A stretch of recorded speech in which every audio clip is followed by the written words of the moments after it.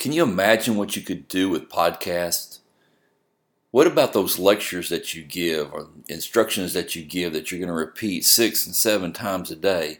And by the 5th and 6th times, you don't know if you've covered stuff or if you haven't covered stuff. It's just very confusing sometimes. But with a podcast, you can make a recording and actually send it to your kids, and your kids can listen to the recording, and you can actually flip your classroom. We'll talk about that later.